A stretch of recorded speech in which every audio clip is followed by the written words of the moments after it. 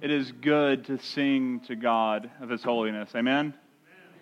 And I'm going to come back around to that in a little bit. Don't you worry. I'd like to talk about it a little bit now, for as good as that time was in song, but we're going to come back to it because it falls right in with the sermon. We're going to be in Matthew 5, chapter 5, verse 8. And while you're turning there, I want to let you know something. If you haven't discovered it already, in conversations with us and learning kind of who I am and who Sarah is that I'm a person who some people would call cheap in some things. She likes to maybe call me that, and she does it out of love. The other day I had a dress shirt, and it's kind of a casual dress shirt, and it had worn a hole in a pretty decent hole in the elbow, just where you bend it, and it was getting ready to be thrown away. And I said, Sarah, what are you doing? She said, there's a hole in that shirt. And I said, right. But someone can cut the sleeves off up to, and it can be a short sleeve shirt for in the summer. And so she said, you've got to be kidding me, right? So number one, if you're here and you're good at that kind of thing, let me know, because I want to. That's a good shirt, other than that hole in the sleeve. Number two, for me, I am the kind of person who wants to repair something instead of to get it new. If I can take the thing I already have and repair it and fix it and make it right, if it's possible, I'd like to do it. Now, that's good, and some of you are like, yes, I understand this guy, like we're on the same page. And some of you are like, that's silly. Because at a certain point, you get to, if it's something an item made out of plastic, at a certain point, it's more glue than it is plastic, right? And it's like, what can you do with that? See, the truth that we're going to see in God's Word this morning is this. You don't need to fix your heart, you need a new heart. And that is the truth of the gospel we're going to see in Matthew 5:8. You don't need to fix your heart, you need a new heart. So let's read. Blessed are the pure in heart, for they will see God. This is God's inerrant, infallible, all-sufficient word. Let's pray. Lord, as we come to just work through what your word says this morning, as I come to proclaim it, Father, I come begging for your Spirit to be here, to empower these words, to illuminate our hearts, Lord, that we might hear your word and live. This time is pointless and useless. I could prepare this message for a year, but if your Spirit doesn't come, there's no point and there's no hope. So, Father, may your Spirit come this morning and empower the speaking and preaching of your word and empower the hearing and loving of the word and obeying and cherishing you because of it. And we pray this in Christ's name. Amen. Our main idea this morning is this, that true disciples, and you remember we've been talking through, the Beatitudes are not saying, hey, here's your list of things to do. It's saying if you're part of the kingdom, this is what you're going to look like. True disciples are those whom the Spirit has given a new heart. True disciples are those whom the Spirit has given a new heart, who He has given a pure heart. We're going to work through all this because it's just a few words, right? We have 11 words right here in verse 8, and there's a lot to this. So, our first point is just this. It's the first half of verse 8. Blessed are the pure in heart. When we go to the Gospels, we see that Jesus has the utmost concern for the heart of a person. And when we talk about the heart, we're not necessarily talking about that organ inside of you that beats, right? That needs stents, that sometimes doesn't work like it should. We're not talking about that thing that pumps blood all around you physically. But we're talking about who you are on the inside. It's not your emotions. It's not how you feel. It is the center of your personality. It is you. It is the core of what makes you, you.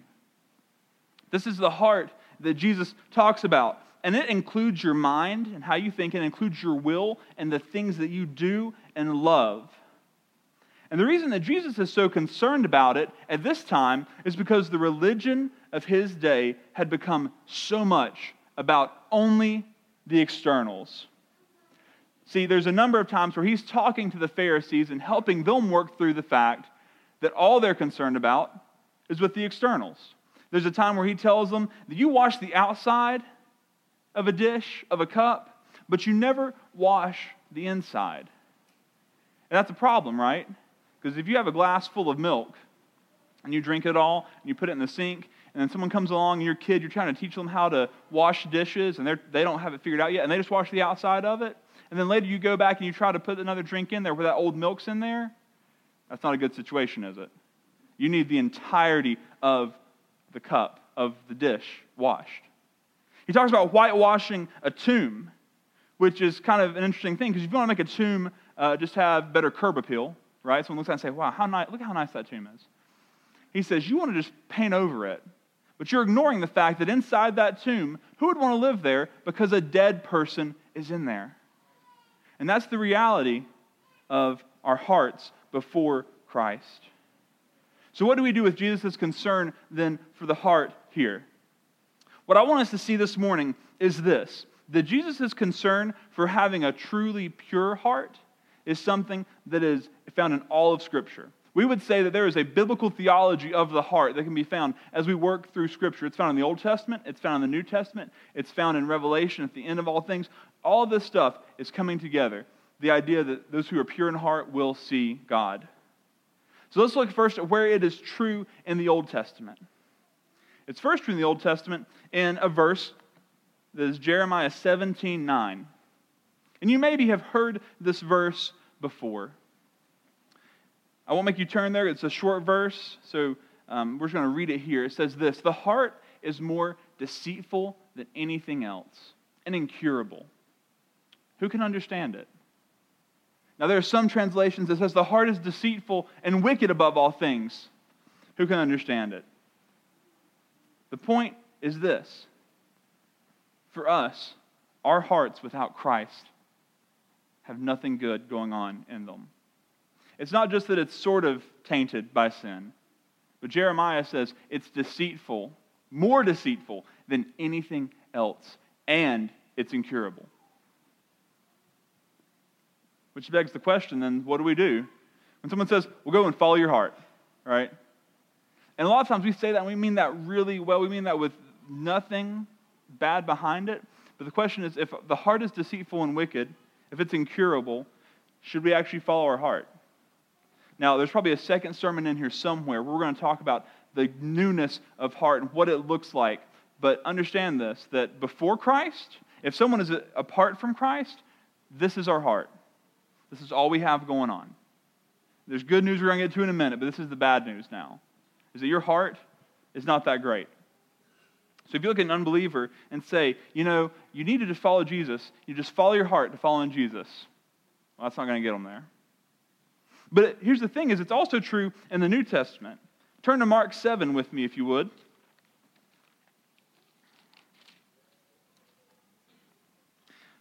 It's verses 17 through 23.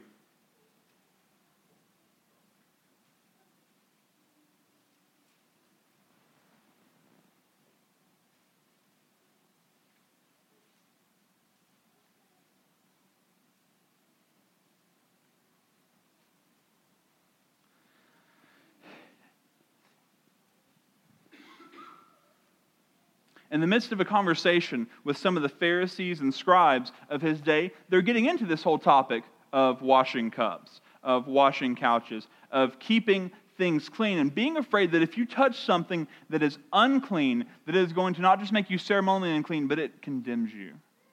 There was understandings about the law that people just weren't getting, and that they had taken so far. And Jesus wants to help them understand something.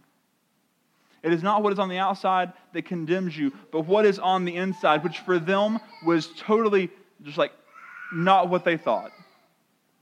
He says this, when he went into the house away from the crowd, his disciples asked him about the parable. And he said, are you also as lacking in understanding? Don't you realize that nothing going into a person from outside can defile him? For it doesn't go into his heart, but into the stomach and is eliminated. Thus he declared all foods clean. And he said, what comes out of a person is what defiles him. For from within, out of people's hearts, come evil thoughts, sexual immoralities, thefts, murders, adulteries, greed, evil actions, deceit, self-indulgence, envy, slander, pride, and foolishness. All these evil things come from within and defile a person. We have to understand something. It's not what's on the outside that defiles us. If you eat some food, if they were to eat some food, eventually it's going to be gone out of their body, right? Give it a couple days, that food is out of there. He says you need to understand that it's out of your heart that comes impure things. He's helping them understand that it's not that you're just being pulled along by the world and you'd really rather not before Christ. You're like, I don't really want to do that. But he says, no, it is from out of you. Parents, there are good and right ways to understand the fact that you need to protect your kids from a lot of the thinking that is happening in the world. We have to strike that right balance between good protection, good sheltering, and making them completely oblivious where they can't handle the world. But you have to understand something. If you hope that by cutting out every single thing that could confuse or bring down your kid in some moral way, you have to understand something. It is not the world that makes your kid a sinner. It is their heart. Jeremiah tells us it's deceitful and wicked. Jesus tells us it's out of the heart that comes their sin. It's not that it comes from the outside. Things from the outside help.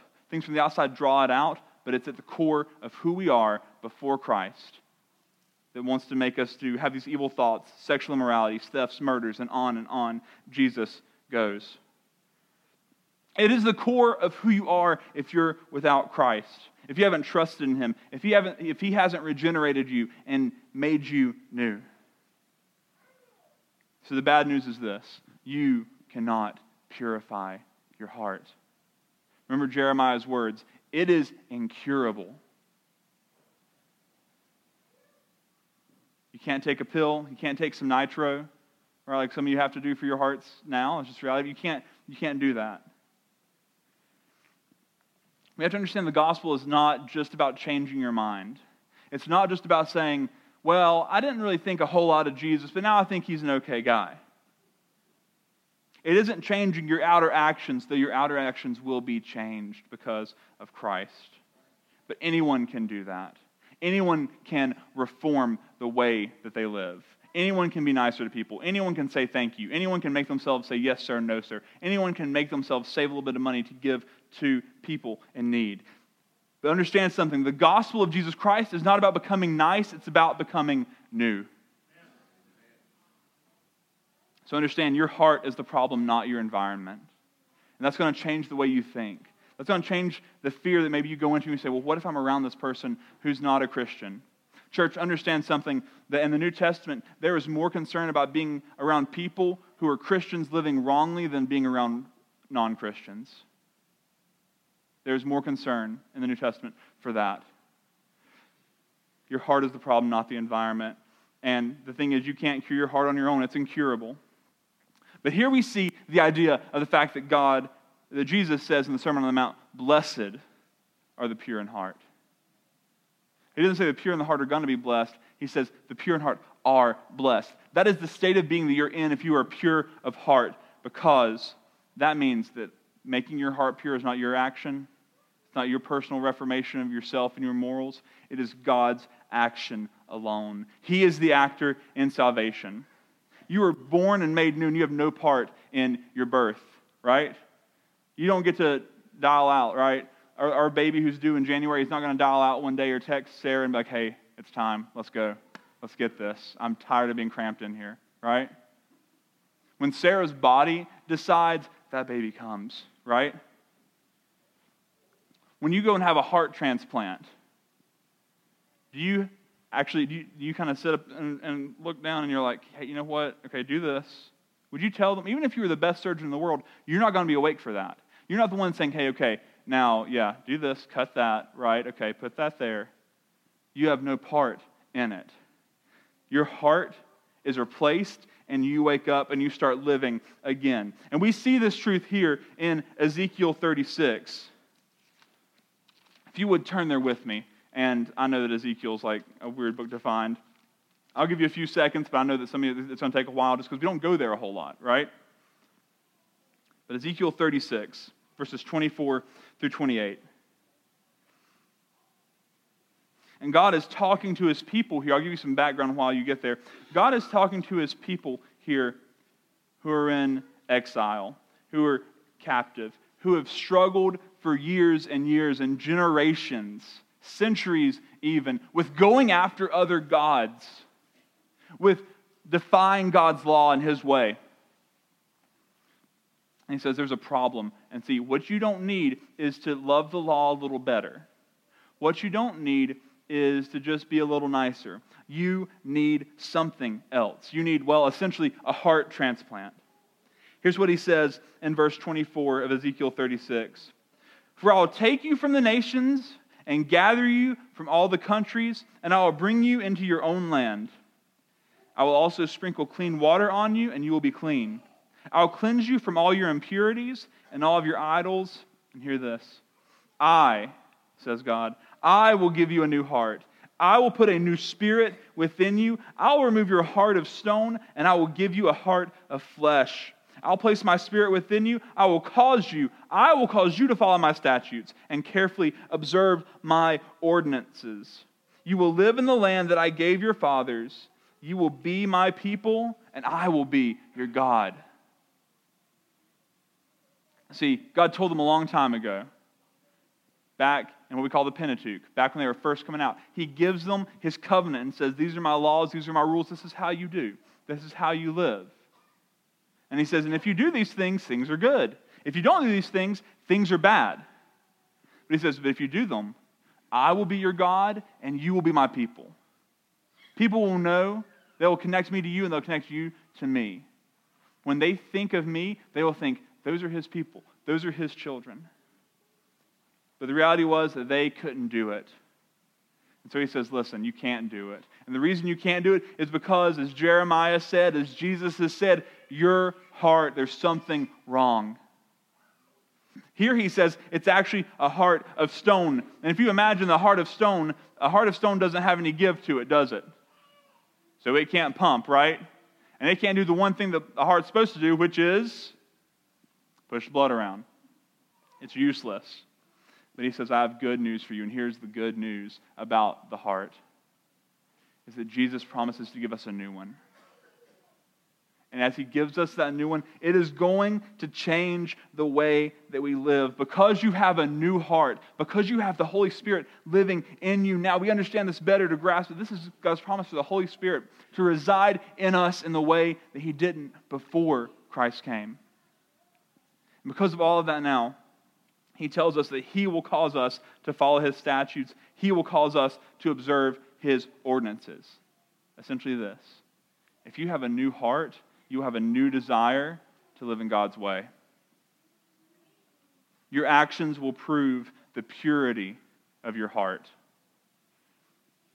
So why is this all so important, right? So we need a pure heart, right? God wants that for us. But why? What's the why behind all of it?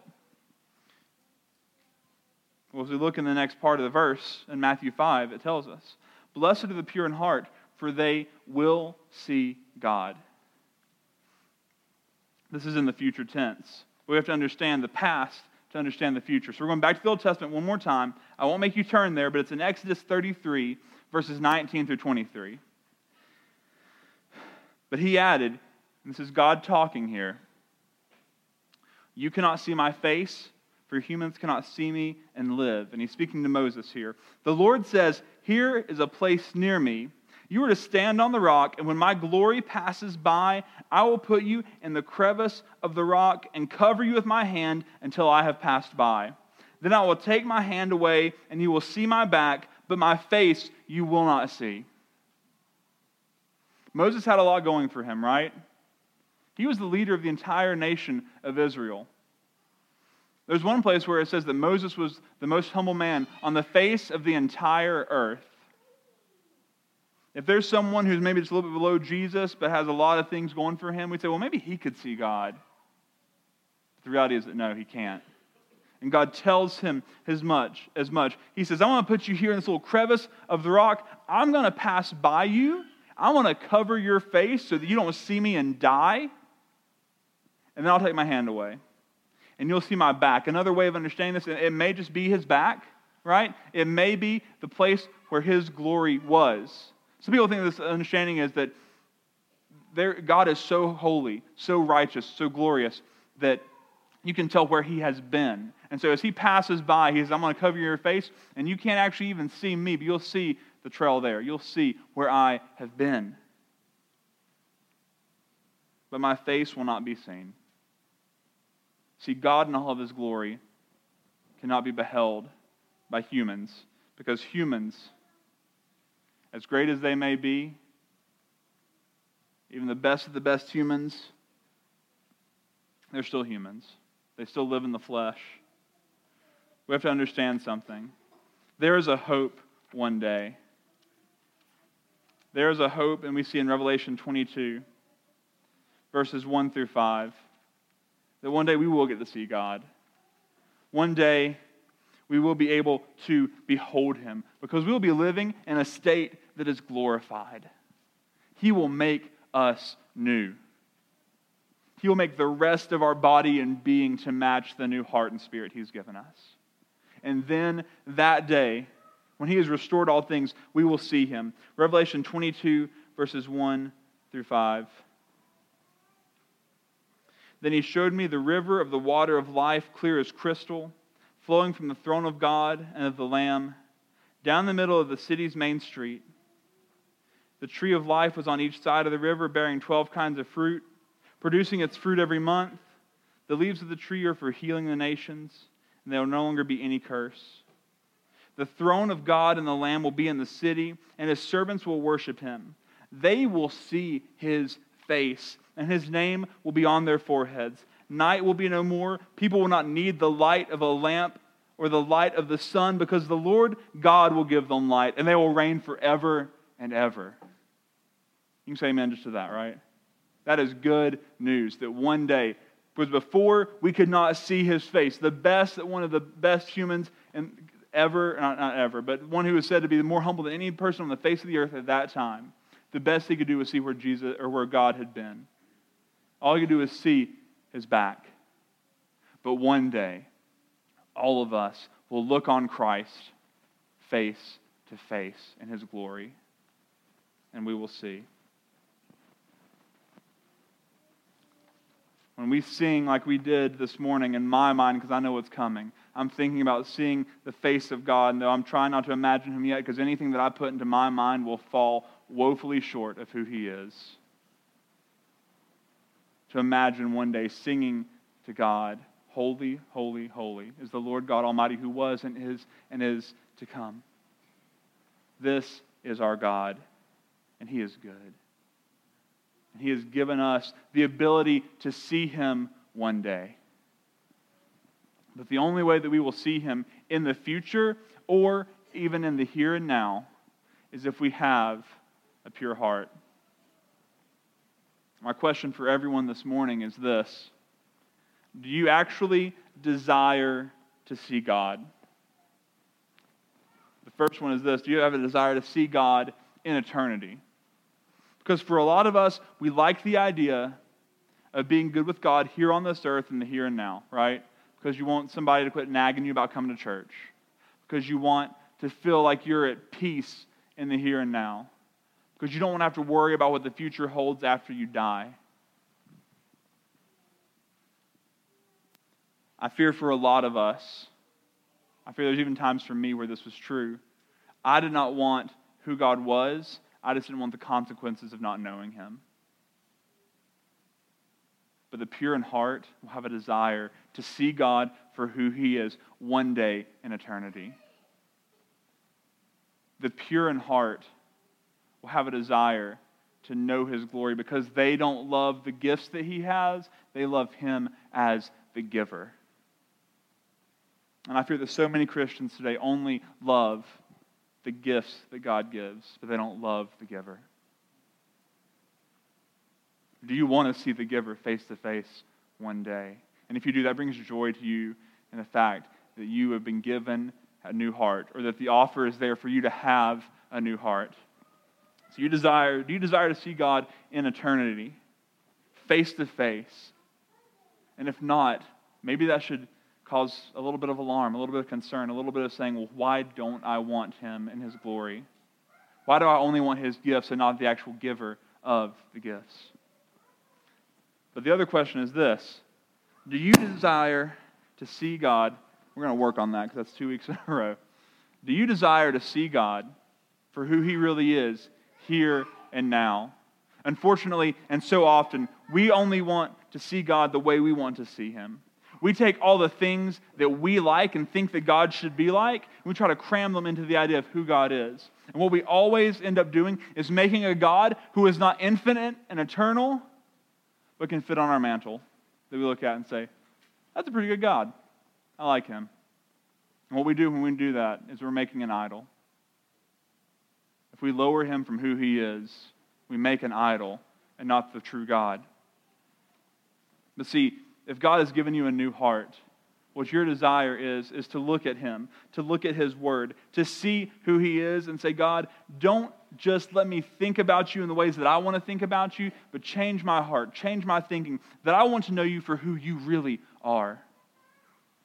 Lord, if I'm a person who is all about justice, God, help me understand the parts of You that is love and mercy and grace. And God, if I'm a person who only ever wants to think about grace and forgiveness, help me to understand the parts of You that is just and holy and righteous. God, make me understand who You are. And if God has given you a pure heart, a new heart, you want to know all of Him, the fullness of Him. And it's going to change how we think and act. Because see, when something's pure, what we mean is this, that it's made up of one individual thing, right? If someone were to give you a bar of gold, and they said, this is a pure bar of gold, and then you're like, that's awesome, that's great, thank you so much, and then you're walking outside and you drop it, and I don't think gold would do this, but maybe if it's filled with something like iron, like cast iron, it might fall and hit the step and break in half, and you see that there's just a thin veneer of gold along the outside of it. And you say, hold on, I thought this was pure gold. See, you would say, no, that's not pure. Just because I could see all the way around, and it looks like it's pure, doesn't mean it's pure. When something is pure, it's made up of one thing only. For a lot of us, our heart is divided, and there's parts of it that loves what we want and what we think and what our will says to do. And we have some gold here and some iron here and some copper here. We want some of God's ways and some of our ways, right? So often we have hearts that are divided and says, well, give me a little bit of God over here. I want Him to scratch my religious itch, but I don't want Him to tell me how to interact with this person who hurt me and harmed me. Don't make me reconcile, God. I don't want all of that. I'm glad that You reconciled with me, but I don't want to reconcile with them. That's not a heart that's pure and purely devoted to Him. That's one that's divided.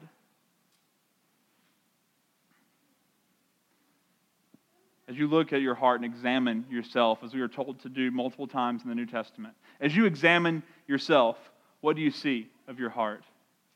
Are there places where there are impurities still? And if there are, how are you responding to it? Are you begging God to draw those impurities out and to give you a full, wholehearted devotion to Him? Psalm 86:11 says this, unite my heart to fear Your name. See, the psalmist who said that knows that our hearts like to be divided. That we want to love Jesus in this situation, but not this situation. We want to obey Him here, but have nothing to do with Him and what His Word says here. We want to say, whenever someone is sinning in a way that we don't sin, hey, look, well, the Bible says you shouldn't do this. But then whenever we're sinning in a way that maybe someone else sins, we want to ignore it and say, well, don't worry about it. Unite my heart to fear Your name. If you're here this morning, I hope that you will examine yourself and ask yourself, is my heart pure? Is it divided? And if it is divided, why and how and what am I doing about it? For some of you, you'll discover that your heart is divided and it's never been anything but. You may have good ideas about God, but you've never had new. You've tried your hardest to be nice, but you've never been made new. I want you to understand that Jesus offers not nice, but new. He offers the gospel and says, come and I will give you a new heart and a new spirit that's not divided, but that loves me. I will give that to you if you will come and trust and my death for you on the cross to pay the penalty for your sins. And Christian, I hope that you consider how you proclaim the gospel to others. First of all, I hope that you're proclaiming the gospel to others. I hope that there are folks in your life who don't know Jesus. Because if there's not, then it's kind of hard for you to fulfill the Great Commission, right? To make disciples, to share the gospel with others. So if there's not people in your life, first of all, who aren't Christians, pray and ask God to bring them into your life. Because remember, it's not what's on the outside that defiles a person, what's on the inside. Your environment, there's times where we need to be wise about our environment. That's not the key issue. The key issue is what's on the inside. So say, God, would you give me people around me who do not know you yet? And may I be willing to share the gospel with them? And when you share the gospel, though, the question is this: what are you proclaiming? Are you proclaiming nice? Are you proclaiming, hey, just quit doing this, start doing this, like just don't smoke anymore, only drink a little bit but not too much, be nice to people, help the little ladies across the street, don't honk your horn, and you're good? That's not nice, or that's nice, that's not new. Are you giving them the fullness of the gospel that says you need a new heart, and the only person who can give that to you is Christ? If not, it's behavior modification alone, and any religion can give people that. Give people what only the gospel of Jesus Christ can give, which is something new. And if you're here this morning and you know, my heart's not even undivided, my heart is one single piece that is against God, that doesn't want Him and has not wanted to submit to Him yet. What I hope is happening this morning, if you're here and that's you, and you've not believed in Jesus, is that the Holy Spirit has been working, and maybe has already given you a new heart. Has already given you a new spirit. Has already taken that heart of stone and ripped it out and given you a heart of flesh that says, I want to submit to God. I want to trust in Christ. I want to make Jesus my King. And if so, I hope you'll come down this morning and talk to me during our time of invitation. And we'll talk about what it means to follow Jesus. But maybe you're here and you just feel God leading you in that direction. And for you, you're like, I don't know, Lord. My hope and my prayer is that you will submit yourself to Christ as your King, as your Savior, as the only heart surgeon who can do anything about your eternity. And that you will trust in Him. Let's pray. Well, this morning, we know that you do something unique and special, God, because you and you alone give us new hearts. We know that we do nothing to save ourselves. We know that we contribute nothing to our salvation but the sin that makes it necessary. And oh God, if there are those here this morning who don't know you, who have not submitted themselves to you, who you've not given a new heart yet, Lord, would you do it this morning? And would you make it apparent by them saying, I have faith in Jesus and I want to trust in Him and give my life to Him?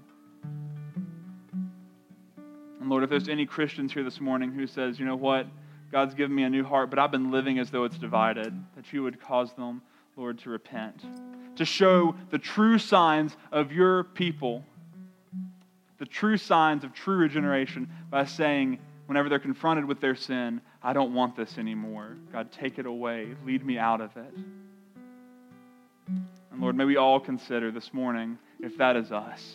May we all consider where our hearts are divided and say, God, this isn't how your people should live. God, give me a clean heart. Renew your right spirit in me, as the psalmist says. Make it as it was when we first believed, Lord. We love you, and we pray this in Christ's name. Amen.